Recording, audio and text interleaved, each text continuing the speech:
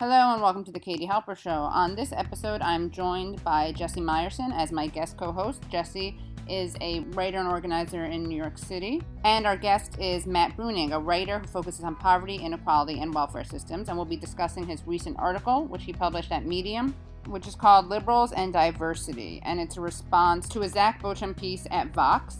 And basically, Bruenig argues that liberals are making an argument that conservatives usually make, which is that diversity is inconsistent with economic justice. Bruenig paraphrases Zach Beauchamp's argument thusly: what follows from this particular argument is pretty clear. You can have diversity or you can have economic justice, but you can't have both. Traditionally, this has been the arch-conservative position. It is conservatives who say that we cannot mix different kinds of people, lest we increase social distrust, disharmony, and distance. It is conservatives who say that we need to monitor diversity levels in immigration to ensure that the immigrant share of the population does not get too high, and to ensure that the immigrants who do come in are aggressively assimilated so as to erase the differences they initially bring with them. Not keeping diversity down and different groups separated from one another, conservatives maintain, will destabilize society, turn politics into a dangerous, racialized contest for political power, and immiserate people in all sorts of subtle and not so subtle ways. And it's not just white conservatives who say this either. The black nationalist separatist movements also hold these views. More and more, it seems like liberals in the discourse agree with this basic conservative assessment of how diversity affects society. But despite that underlying agreement, they somewhat bizarrely resist the conservative conclusion. Despite telling you that they think increasing diversity will result in children going hungry, as well as the mass incarceration and widespread discrimination of minority groups, they nonetheless support it. If liberals are going to adopt a conservative view on how diversity operates in society, then they really do need to also work out what they think the implication of it is. Conservatives are very clear. Diversity has all these problems, and so it should be restricted. But the liberal view, that diversity has all these problems and yet it should be expanded without restraint, is just incoherent on its face.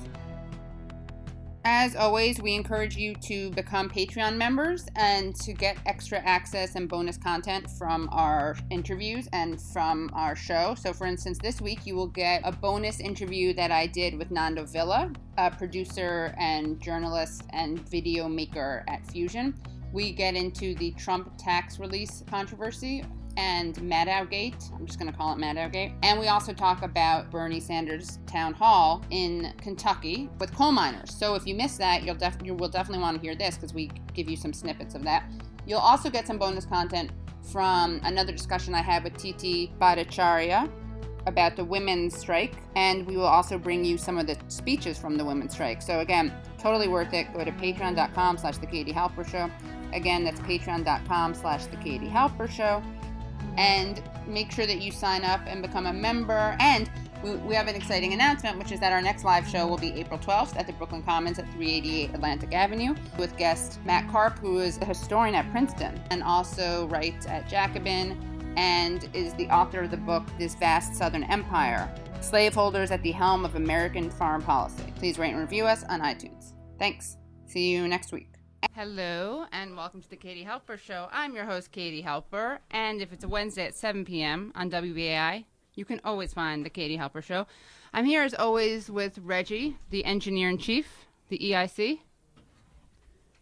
Hey, Katie. Hey, Reggie. How's it going? Well, it's a Wednesday. It's a Wednesday. Reggie loves Wednesdays. By the way, pause. I'm also here with a guest co-host, Jesse Meyerson, who's doing... Reggie, what is my pet peeve? What does everyone do on the show? What, laugh? Not laugh. They Not laugh, laugh but they into the don't mic. laugh into the mic. Exactly. I was laughing silently. I know. That's what I'm saying. And then people don't witness it. I'm going to have to start videotaping. I have one that I videotaped. Watch, I'm going to now laugh the way I was laughing before, but this time into the microphone. Ready? Very good, yeah. Ugh, he's laughing silently, guys, You know but what I mean? visibly he's shaking. But we know he doesn't laugh that way because we've heard him at one of the live shows. He was laughing really loudly. And Jesse Meyerson is a writer and organizer, and we're really excited to have him. Gabe was unavailable today, but Jesse is a gem in himself, so it's not like second pickings or whatever. And we're going to be talking to Matt Bruenig, who is a labor lawyer and a writer and an economist and just a really smart guy, about this piece that he just wrote, which basically calls out the unbearable hypocrisy and incoherence of the liberal class. That sounds fine. Yeah. And he focuses on poverty, inequality, and welfare systems. So that's a really good person to be talking to. Jesse, can I break down the fourth wall, which I do usually within the first 5 minutes anyway, and ask you to pass me a tissue, please? It'd be my pleasure. Thank you so much. Okay. I Sorry. assume you don't want this used one here in front of the box. I mean, I'm an environmentalist, but not that bad. Or that good. So, okay, I'm going to have to blow my nose. I'm going to turn away from the mic. Can you talk about something that's on your mind? We're going to do a new segment. Thing that makes you angry, thing that makes you feel inspired. Okay, well, both of them are the same thing for me, and it's your earrings, which feature the Hindu god Ganesha, the god of luck, the elephant-headed god, and it makes me inspired because any symbol of luck from around the world is auspicious as we go into this recording, and also it makes me upset because it's terrible cultural appropriation. I was hoping you were going to say that. I kind of wasn't because I wanted to be able to put that tag Sorry. on, but you outwoked me. But what if it was a woke gift you from up, someone? You woke me up. We're woke at the wheel, right, Reggie? Yeah, both of y'all are woke. No, it's our show. Remember we said we were woke at the wheel? Oh, woke at the wheel. Right? Oh, yeah. Well, oh, my God. You thought I was turning Fun drive. I thought, it was fun drive for but so we're long. always woke I see. No, but we're always woke at the wheel. Remember we said waddle? Whoa, waddle. Right, yeah. exactly, waddle. Waddle. So laugh into the mic and waddle. Those are both of our slogans. Logan's kind of good. Yeah. I saw Logan How actually was it? last night. It was extremely grim and violent and much better than I was expecting. Really? And that's the new X-Men It is. movie? Anyone here see Get Out? I did. Did you see it? I didn't Oh see my Get God. Out. Yeah, I heard a lot of good things. I about loved Get it. Out. Extraordinary. I loved it. I think that every black woman in a relationship with a black man needs to take him to see that. Every black woman? Mm-hmm. Why do you think that? Because it's a cautionary tale. About not letting black men date white women? Is that what you're saying? No, look, I mean, I say this and I'm white and I've dated black men, so it makes me a hypocrite. And I'm not going to give away the ending, but... I'm already really uncomfortable. Anyway, keep going. I'm just saying that I think there's a problem, and I'm sure, and I know a lot of black women think it's a problem, that there is how do you call this, a demographic imbalance of black men dating non-black women? Oh, come on. Am I? There's such a There's such a thing, right? Okay. Such a thing is spoken of. I can't speak empirically. Well, we could look it up. Sure. But I know from online dating stuff, I mean, I don't know this. I don't pretend to be either a male, Asian, or black female. But I know from reading articles about this that, there are certain people who are more or less. It's really terrible. I mean, I'm not condoning this. You know what? This started out as a casual joke. And all I'm going to say is I think that there's certain, Look, I'm just going to say that I think interracial relationships are great. They're problematic, but so are intra-racial relationships. No one talks about that. Why is that not problematic? I think what's problematic is... Am I talking about this? No. Yeah. I mean, I'm not going to say that you've made me especially comfortable in this moment. That's what I try to do, pushing limits, pushing boundaries. I think conceiving of people as being in different racial categories and that being an important factor of people's relationships is a no-no. Kind of, it's people do it. I just... Right. You don't. So, when you're dating someone, you don't even know what their ethnic I don't even background see is. race. Right. No, I'm kidding. Obviously, ethnic background is an important thing because it informs the culture of the person and their identity and their family and stuff like that. Or if you're a black man, it may inform the way you can walk down the street without being killed. Not to be overly, the way that we are put in racial categories is extremely problematic. Of course. I'm not saying that having that be a litmate test for who you should and shouldn't fall in love with. No, of course it's not. Problem. Of course it's not. I'll get into this another time. I'll have to have a black male or female guest on the show so I can say this stuff and make them uncomfortable. Well, no, they can they'll put me in line and tell me what I can and can't say. Yeah, I'm in no position. No, it's almost like you're colonizing the space. It is a little bit like that. I just out-problematized Jesse. Ugh. Okay. Anyway, I'm not going to give it away. I just think it's Reggie's shaking his head. I just think it's a great movie. There's nothing wrong. Again, there's nothing wrong with it. He's in Patrick Stewart facepalm gif mode. He is. But you're going to tell me, look, there's not some issue where, Sidney Poitier, Cuba Gooding Jr., right. Who else? Wesley Snipes. Are we listing black men who are married to or date white women? Who else? Harry Belafonte. Harry Belafonte. Right. Tiger Woods, although he's, Eh. O.J. Simpson. Not going to OJ. pretend that that's the case study that we should turn to at all. I'm just saying, there's not... what about the other way around, though? There's some, but, Serena Williams? She has a white partner. Yeah. Okay, Yeah. Serena Williams. Right. Let me see. It's so hard for us because we're colorblind. I forgot the. Oh man, I'm blanking on the woman. The woman that exactly. She was in Avatar. Zoe Saldana. Zoe Saldana, right? She is with the white dude. Yes. Got it. Okay. Yes. So there's some. In Avatar, even. Maybe that's where it started. That's true too. Oh, yeah. and that's because they were blue. True. They were blue. Well, they were all blue. That broke it down. Yeah, they were like this. Consciousness. They were like, we're colorblind. Exactly. Where everything's blue in this world. Yeah, exactly. Anyway, I know it's uncomfortable to talk about, but I feel like it is a thing. And apparently, from dating site data, the least sought after people are, statistically speaking, are Asian men and African American women. I've read that. So, and that's a problem. There's been studies of there's been discussions about that. I mean, I think the thing is that it's part of the larger context of the fact that there has never really been a discussion about the differences and the issues of these things. I mean, this is the covert stuff that we don't talk about that should be out in the surface. I will only note that Jordan Peele, the writer and director of Get Out, is married to a white woman. Chelsea Peretti. Right. And she's dark hair, light eyes, and thin, as is the actress who plays. I'm just saying it must. The actress Allison Williams, who I learned by googling her after the movie, is the daughter of Brian Williams. You didn't know that? Yeah. I did not know that. And she's about 17,000. Katie's like, I am up on all of the newscasters. I didn't know that until recently, actually, but she's relatively recently. But she's like 1,000 times more charismatic. I mean, that guy is like, I'd rather listen to Rush Limbaugh, I think, than Brian. He knows his way around a joke. I'll tell you that much. I mean, around it, as in avoiding it. Like, goes nowhere near it. When he had to cover Prince's death, I don't know why. Everyone must have been. Now he's doing the Patrick Stewart thing again. Everyone must have been off or sick or something. So he covered Prince's death, and literally all he kept saying was, much like, he knows nothing about him. So he's like, much like another person from Minneapolis who also marched to the beat of his own drum. I'm speaking, of course, of Bob Dylan. Like, that was the only thing he had to say about Prince, was that he's from Minneapolis.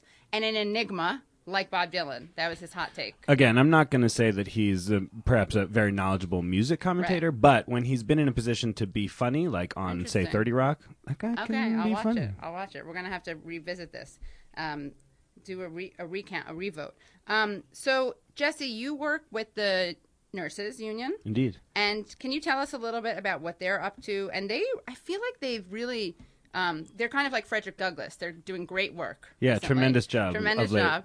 But they actually, what they share is that it's the opposite of Frederick Douglass, I guess. But, well, just like Frederick Douglass seemed to appear out of nowhere for Trump, the nurses, not out of nowhere, but I feel like I hear about them all the time, and I didn't before. Uh-huh. What is it that brought you guys into the national spotlight? I don't know about as far as the National Nurses Union goes, but as far as our union goes, New York State Nurses Association, it's sort of like the Chicago Teachers Union of the East in the way that a few years ago, or actually around the same time, late 2010, early 2011, for like 50 years it had been run by hospital management. It was barely a union. And this dissident left-wing caucus took over a few years back and brought in all new leadership, including the director, Jill Farillo, who was previously at the California State Nurses Association. And are trying to remake the union in a much more kind of like democratic, egalitarian way. And since then, NYSNA has been sort of anchoring the push for a single-payer bill in New York State, which has passed the Assembly. It's caught up in the Senate because the Senate's a catastrophe, thanks in no small part to our intrepid governor, Mr. Andrew Cuomo, the Honorable, as we're enjoined to call him. And so it's stalled in the Senate at the moment, but power is growing for it on the ground. And, of course, in the wake of the announcement of the Republican proposed replacement to the ACA, there is a sort of, it seems to me, an uptick in interest in single payer, and that probably puts some wind in its sails. I don't know if you watched the All in America town hall with of course. Chris Hayes and Bernie Sanders in West Virginia. But a man from West Virginia said, everybody in this room needs free health care, and there was raucous applause after it. These are supposed to be people who are stalwarts against economic They're and racial Neanderthals, progress. and it's actually race. Every time a white person appeals to a white person on a class level and an anti-racist level, they are actually, like making it impossible for Sheryl Sandberg, another Sheryl Sandberg. Somehow they're racist and sexist. I don't really get it. I think that one of the good ways to kind of push back against racism is when you talk to poor people and tell them not to blame marginalized communities and get them behind a program such as single payer, which would disproportionately uplift the poorest people, which of course women are poorer than men, and black people are poorer than white, and immigrants are poorer than U.S. born, and trans and queer are poorer than cis and straight. It seems to me that a single payer plan, if you can get poor and working class white people behind it, is precisely the best way that they could contribute to an anti-racist future. Right, but somehow.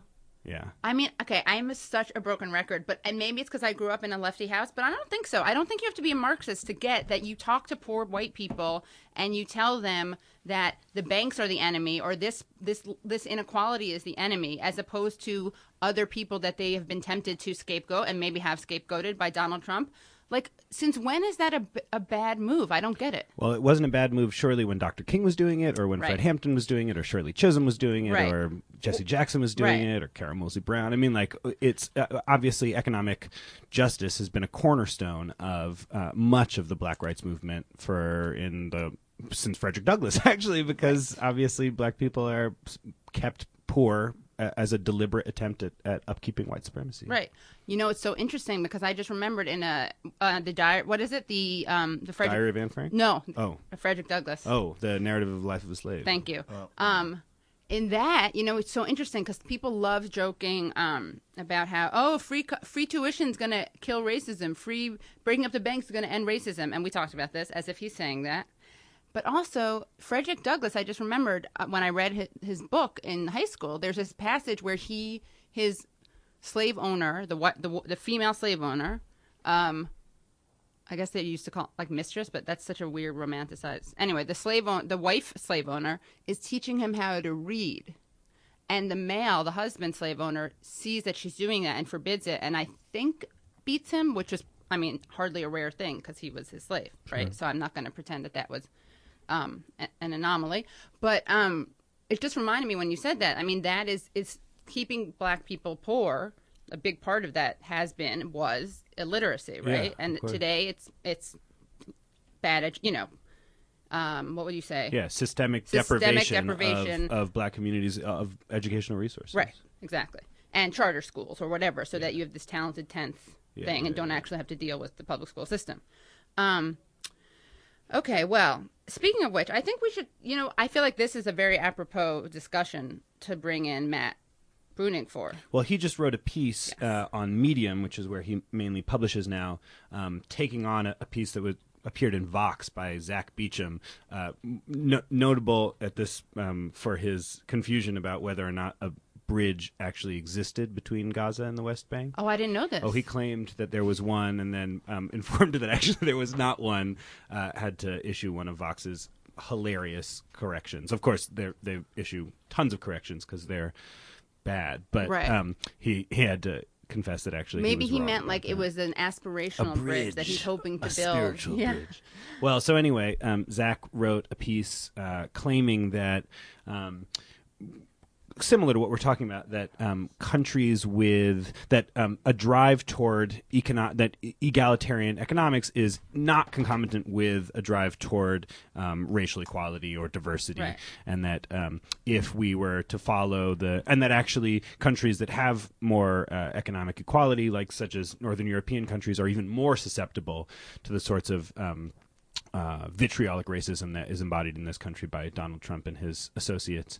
Though we can say today that Geert Wilders, the Donald Trump of the Netherlands, has been roundly defeated, notwithstanding that country's greater degree of economic equality. Yay! Oh, I should have had my friend Echt call in. He's a Dutchman. I don't even know what that means. Yeah. Do you need another tissue? No. It's my natural Fran Drescher voice. Is Matt here? Yes. Hi, Matt. Here. Hi, Matt. Hi. How are you? Doing well. How are you guys? Good. Splendid. Good to have you on the phone. Yeah. None of that telegramming that we used to do back in the day. Yeah, back in the day when on the radio it just sounded like exactly. And people were like, wow, Matt is so interesting. So engaging, yeah. But Matt, this is the first time we've had you on the show. We're very excited. I'm a big fan of your work. And again, as we said, Matt Bruenig is a writer, and his focuses are poverty, inequality, and welfare systems. So you basically focus on exactly the things that people like to be totally wrong about in the mainstream media, and it's kind of astonishing. Jesse and I were talking about the way that people see the town hall that they did with Chris Hayes and Bernie Sanders. You know, people are very critical of that because it was very apparently racist of Bernie Sanders to talk to these people. Although I have to say there was, of course, a black woman on the stage, but these people who call Sanders racist are so woke. They didn't realize because they're colorblind. I'm sure that's what it was. That's got to be it. That has to be it. But I thought that I'm going to ask you, of course, about your really good piece, but I just thought this was a good jumping off point. I don't know if you guys saw it. This tweet to me kind of just symbolized everything that's wrong with the liberal hot take on what Sanders is doing. And that is this woman who said, wait, what is her name? Her name is Bitchiology. I can say that, right? Because it's not you just have a slur. Okay. She says, this is her summary the morning after the town hall. When are white people, quote, when are white people finally going to have their day, end quote, the white West Virginian male asked, quote, soon, end quote, Bernie said, quote, soon, end quote. Here, let's do it back and forth. Okay. All right, so I'll be the coal miner and you'll be Bernie, so you just say soon. Okay. Got it, yeah. Pretend I'm a male. When, as a West Virginian male, I would like to know, when are white people finally going to have their day? Soon. Very good. Okay. How did I do? That was good. Soon. Very soon. Oh, you're better. You should have just done that. Yeah, sorry. Did you watch that, Matt? Yeah, I saw the tweet as well. Okay, nice. I mean, I saw it's the premise that white males in West Virginia have a good go of it, because I feel like, you know, of all the things that they benefit from, we wouldn't say that they're, you know, on the upper crust of white men in the country. Yeah, they're literally below the crust of the removed mountaintops. Yeah, the mountains at least, right? They're underground. I mean, you kind of can't get a better. They're subaltern. Yes, exactly. Right, exactly. These people should be excited about that because they're pretending to be intersectional, which they're not, obviously. They're intersectional except on race and class. Except on class. So Zach Beecham of Vox wrote a piece that you wrote a takedown of that follows sort of in this premise, which is to say that if you appealed to, say, poor white West Virginians' interest in like getting, quality health care or dignified housing or, livable wages or things like that, that necessarily that sort of thing cuts against a kind of politics that encourages multiculturalism and diversity and harmony between people of different identities. And you wrote a piece kind of taking that on. What was your read on his piece and what he got wrong? Well, his piece was a jumping off point for a trend that I've seen since the election has, ended. I've seen a lot of liberal takes on Twitter and some written pieces that have really taken on this idea or adopted this idea, which I used to would have associated with conservatives, that, a diverse society, racial diversity really cuts against the ability to do good economic policy. And as someone who focuses on welfare systems, that's just sort of like a constant thing that comes up from conservatives who want to oppose Nordic type systems because they say, well, we can't do them here because we're not nearly as homogenous as they are.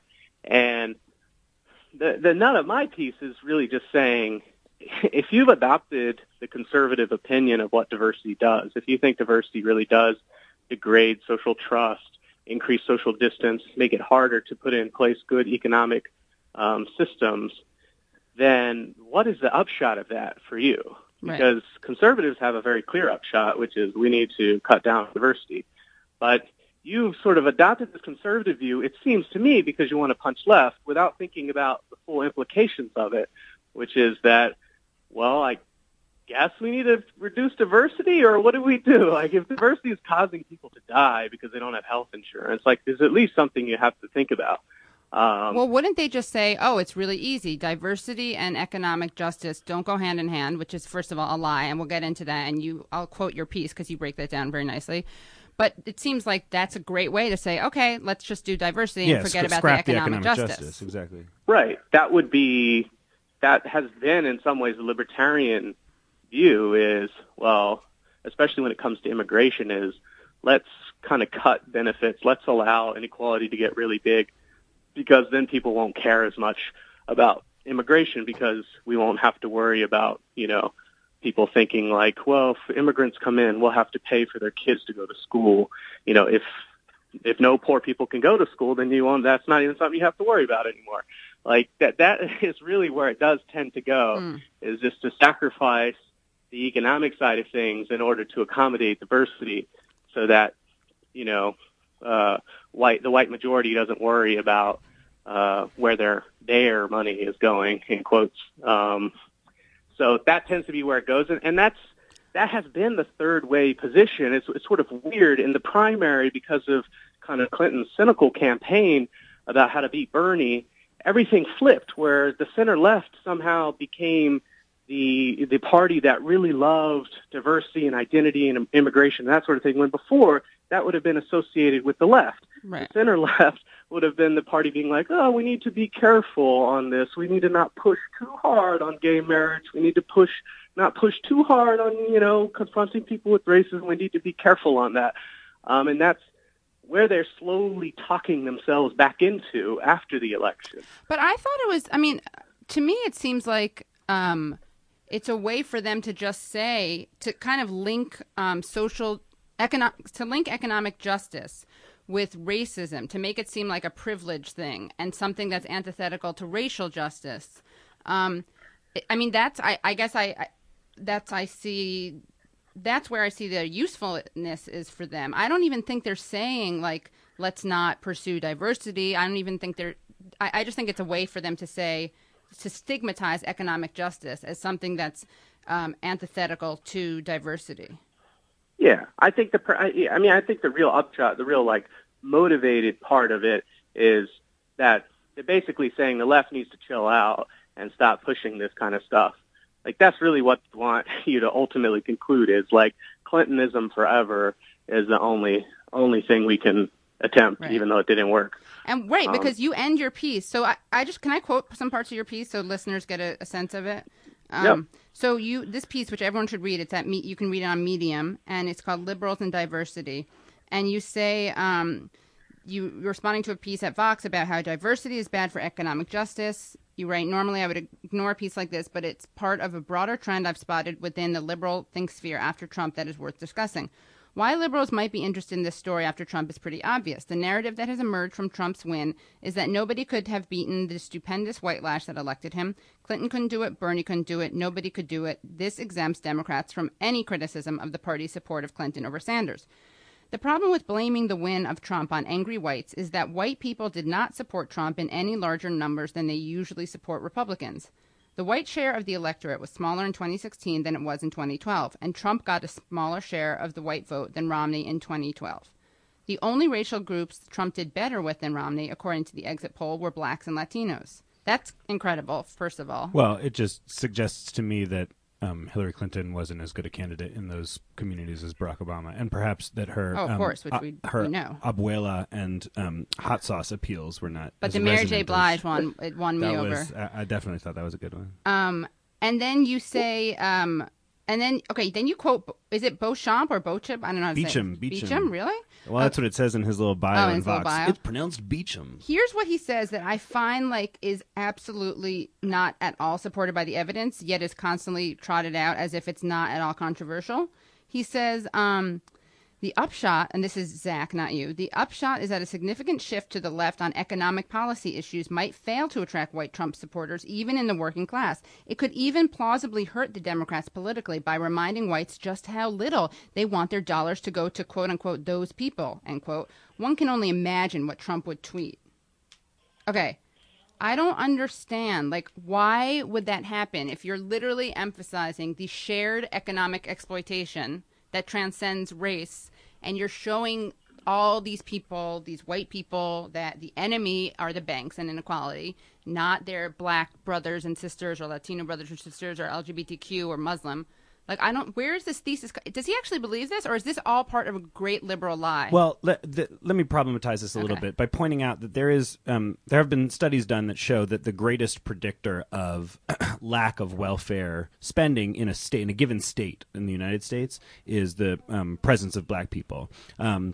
So you notice that, like, where weed is legalized is, like, Colorado and Washington is all white states, and there's a basic income in Alaska, which is all white, and there's a public bank in North Dakota, which is all white. And so it seems like, at least in the states like New York, for instance, white people, which is to say, the way that I want to problematize this is bringing in the class element, which is to say that white people, that suburban kind of petty bourgeois white people who have, a house and a 401k and stuff, that they're very reluctant to spend on public programs because this does have this effect of, like, well, we would be subsidizing lazy black people and, lazy immigrants and stuff like that. So I wonder if that,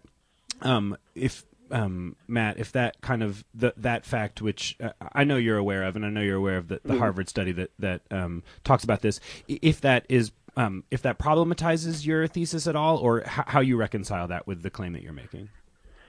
Well, the ones that you cited does have a few confounding elements to it.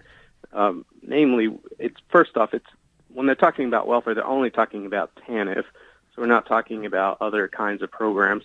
TANF is Can you tell? TANF is temporary assistance for needy families. It's like the conventional welfare program for poor mothers with children, replaced aid to families with dependent children after welfare reform.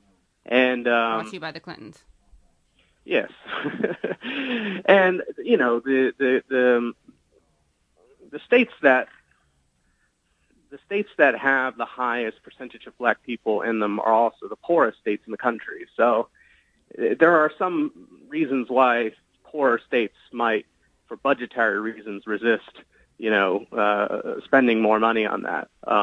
But putting that aside, I agree generally that there are, like, racial resentments that can come up. There are non-racial resentments that come up. And there was a great piece that Sarah Cliff did at Vox in Kentucky, which is in some of these all-white counties, where they would talk to people and they'd be like, I don't really like Obamacare that much because I make $25,000 a year and I'm on this exchange plan and I have to pay $10,000 a year in deductibles, which basically means I don't have any insurance. But my neighbor, who's a white guy, he's only making $10,000 a year. He gets Medicaid. He gets to go to the doctor. It's awesome. And these are two white people. This is a white person talking about another white person. Right, yeah, it was all white counties that she went to.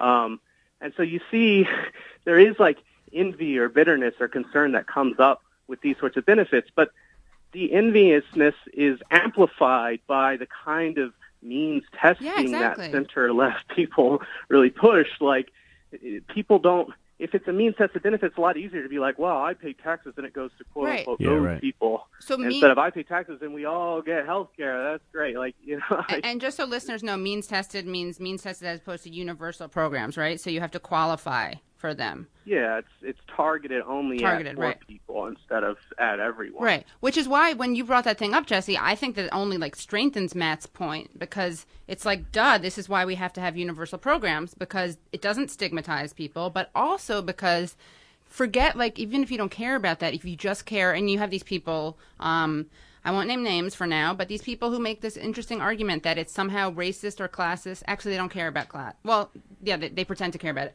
It's racist and classist to have a program that benefits everyone, because somehow, even when they're, like, talking about economic justice, they manage to push the freeloader narrative. I love it.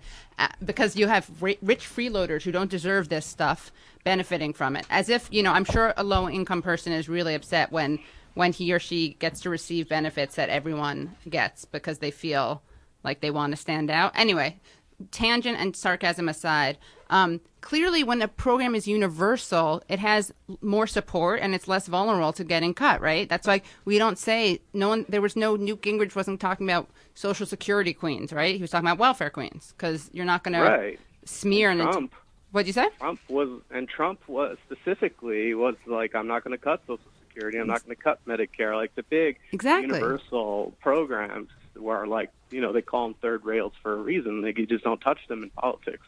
Right.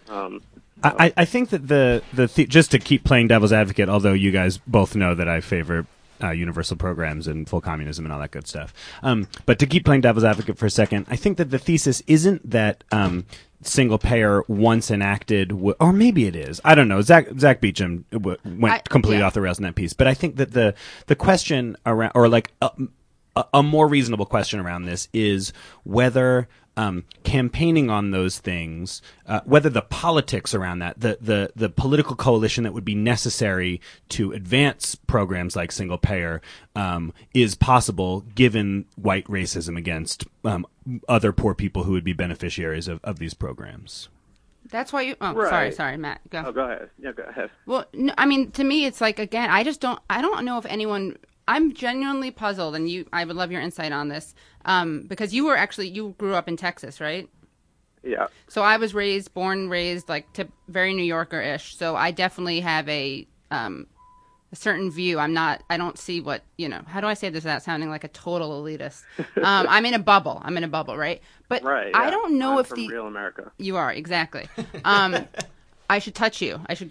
We should put you in a museum. And just kidding. Okay, so what's funny is that no one will object to that. None of the people because they don't care about class. And you're a straight white man, so you're totally fair game for me to like turn into an anthropological study. But do these people really believe it?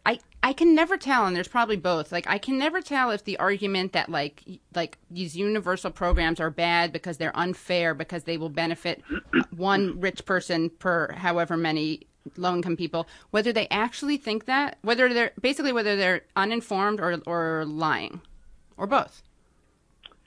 And I know you're a very empirical guy, but are you saying, do they think that they're bad as a policy matter, or do they think they're bad as a political? The latter, okay. Right. Do you think there's any truth to the allegation that I've seen in some places that it would be difficult or impossible to bring poor and working class white people into a political coalition to advance these things because of their sort of antipathy toward the other people who would make up that political coalition? And I think the evidence that people would bring to that argument is white working class voters having favored Trump. Yeah, so I think there are frictions that operate, like I said in my piece, where definitely difference does matter and push people a little bit. But what we're really talking about is you're not winning 100% of anyone. You're just pulling some people at the margin. If you can bring 2 or 3% of working class whites on board, game is over. Like, you win. That's all you have to do. And it's not a huge lift. And one of the other things that's been interesting from Vox post-election that is relevant to this is they've talked a lot about identity priming, and I think that showed up in Democracy for Realists that everyone was talking about, where basically, elections are driven in a lot of ways by how people think about themselves. On what axes do they define themselves? Do they think about themselves according to their race or their religion or their economic status or whatever? And people have all sorts of different identities, and they can be activated in different ways. And so the theory is, well, Trump has helped activate some people, working class whites, along their white identity. And that's why he has been more successful than prior Republicans. But clearly, then the only alternative to that is to reactivate them back into whatever identity they were pulling up before, which in the case of Obama, I think were sort of economic identities, because Obama ran very heavily against, especially Romney, as this like corrupt rich guy who steals all your jobs and closes down your factories or whatever. Right. I guess I just see a total disconnect between the idea, everything that people cite as proof that these programs are not going to work, to me is evidence of the contrary. It's like, look, we have white people, and I'm obviously, this, like, you guys both, especially you, Matt, know the data way better than I do. So I'm just doing, sorry, Jesse, I'm just doing broad brushstrokes, right? But you have angry white people, some of whom went to Trump, right? Do we? Right. I mean, I know, Matt, you do really important writing on the humanity of poor white people, something that a lot of liberals would contest, I think. But let's say we are total classists, right? And we don't care at all about these people. And we really wouldn't care if they died because they voted against their own interests, right? Like this narrative that we see, like, at Daily Kos about celebrating the workers who are going to die because they voted against whatever, their insurance or mining stuff. If we just want, if I'm a Clintonite and I just want to defeat Republicans, right? It seems so obvious. You have two choices. You have let someone like Donald Trump monopolize angry white people by offering them a very seductive and very distorted narrative that's very simple and very appealing and activates, as you said, their white racial identity and gets them to orients them to hate and resent Muslims and Mexicans, right? So you have that going on. And the answer to that, to me, seems pretty straightforward. You have someone who speaks to these people, says, yeah, I get that you're feeling screwed. You are screwed.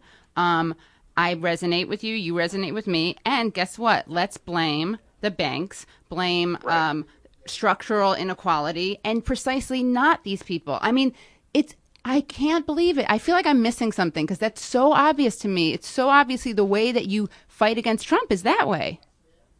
Yeah, I think that's absolutely right. The only way you're going to get them on board, unless you're going to become Trump somehow, which is not something anyone wants to do, is you have to activate how they feel in a different way and align their interests. And again, like I said, you don't need everyone. You just need a few extra people on board. So, like, if you look through Obama's ads that he ran in the Rust Belt in 2012, there's incredible ads where it's like Bain Capital came in and bought up my factory, and they just looted it and closed it down for no reason, even though the factory was profitable. And there's this one that's like, I think it's called Funeral, and he's like, they had us. Oh, I remember that. What we did is we set up a stage. They didn't tell us what it was for, and then they got on the stage and told us all our jobs are gone and the factory is closing. And so when I was building a stage, it was like I was digging my own grave or whatever. Like, they were like, that's what they sent to white people in the Rust Belt, and that's how he won. And what Clinton sent to white people in the Rust Belt was Donald Trump is mean to people with special needs. Right. Donald Trump cussing at children. That was her. It was like she was activating like Maud Flanders. That was like who she was trying to reach. Well, it was. I mean, that was explicitly who they were trying to reach. Yeah, and they did move the needle on that some, but not as much to offset their loss. Yeah, exactly. Yeah. I mean, what's sad is that I think a lot of this also comes down to like messaging as opposed to content, right? Like Obama said that he could have won a third term. I think maybe that's true, and I think a lot of that is because he's way better, just like Bill Clinton is. They're way better at selling stuff than Hillary Clinton.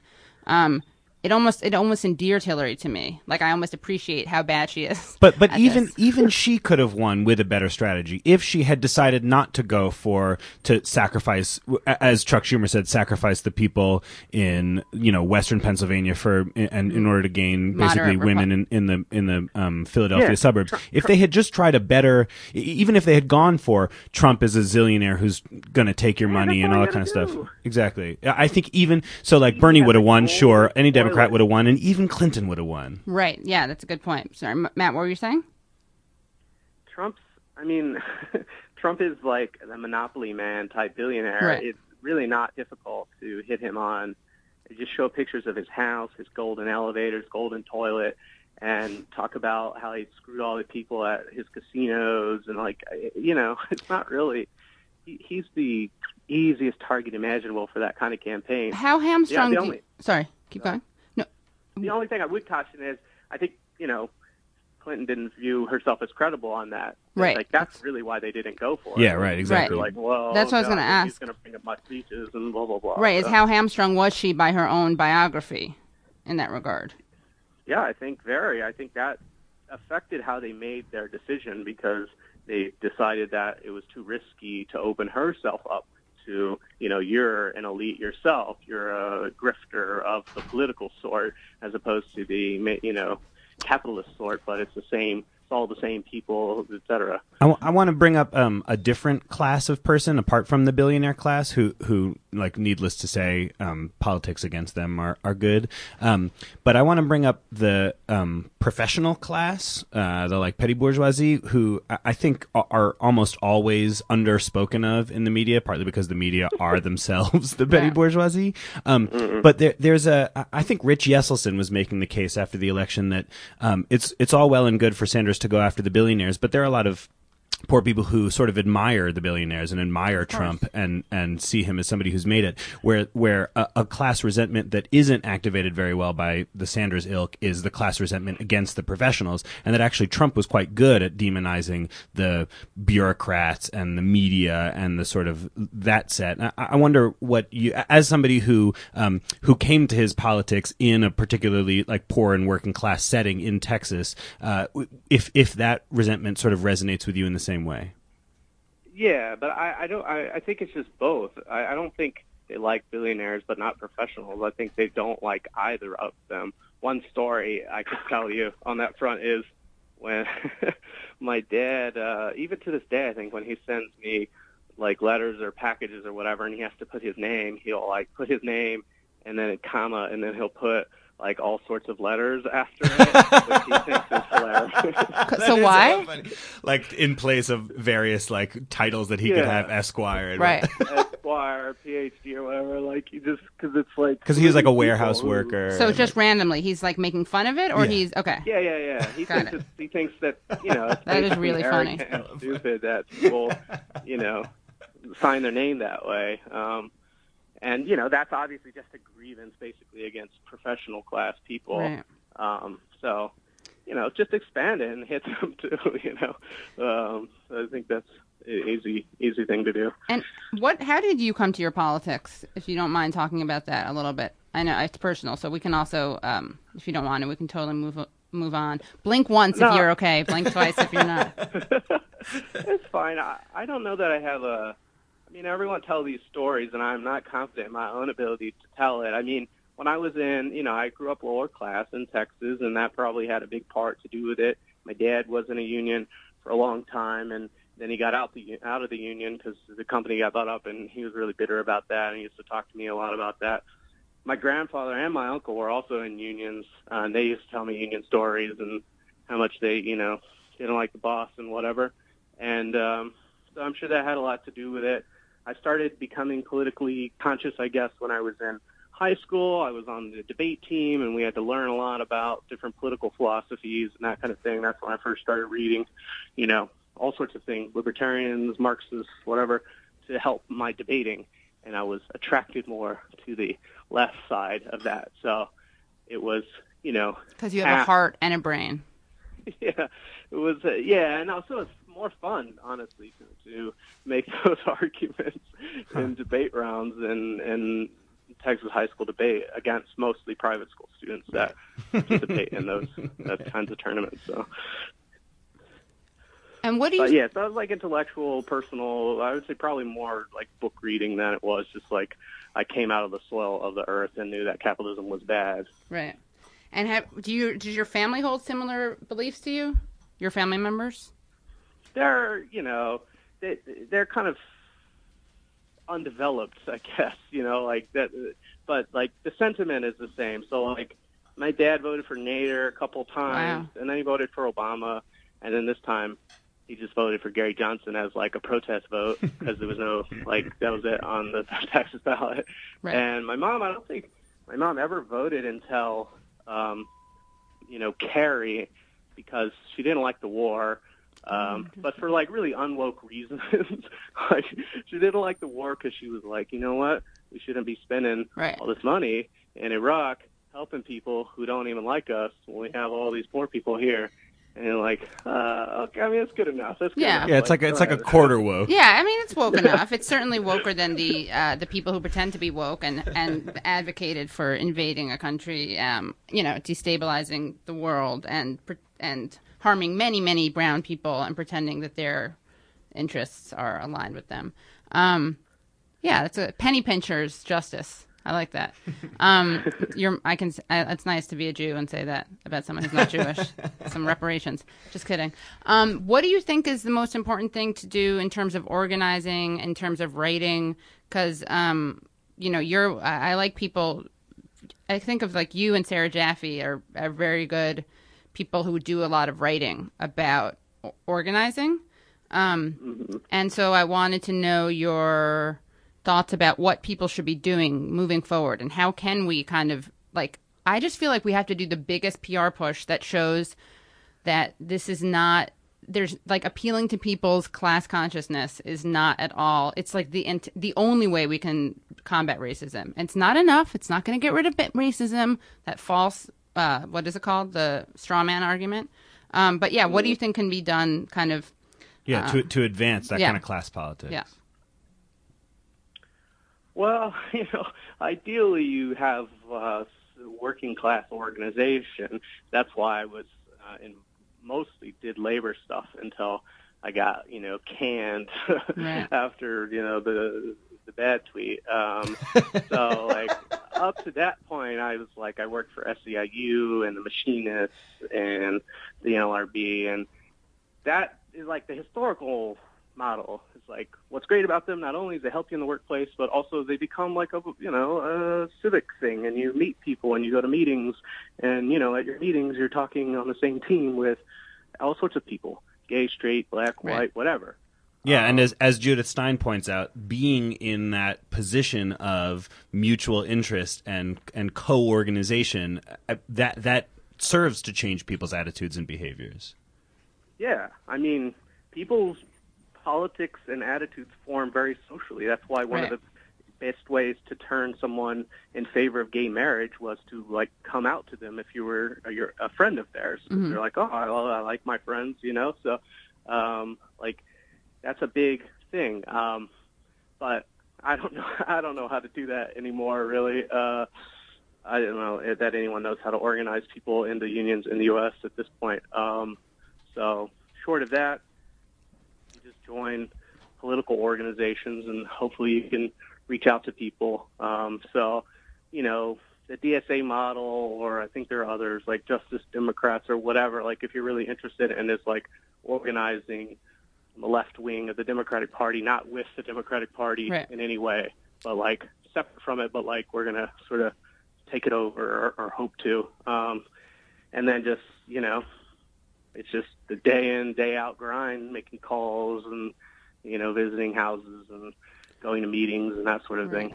I mean, there seems to be such a purity politics, like you bringing up the idea of same-sex marriage equality, right? And how a way to turn people around on that, so to speak, is by coming out, right? And then people know you. They're like, oh, I like this person. This person is a human being, so I'm looking at it differently, right? The idea I feel like that some Clintonites have and some Dems have, some Libs have, is that like those people don't deserve to be reasoned with or spoken to, because if it's not on them to reach out to these people. I'm not here for that. It's not my job to educate you. Like that refrain, which I kind of feel like was the Trump thing, was kind of like, it may be all of our jobs to educate people. I mean, that to me is purity politics.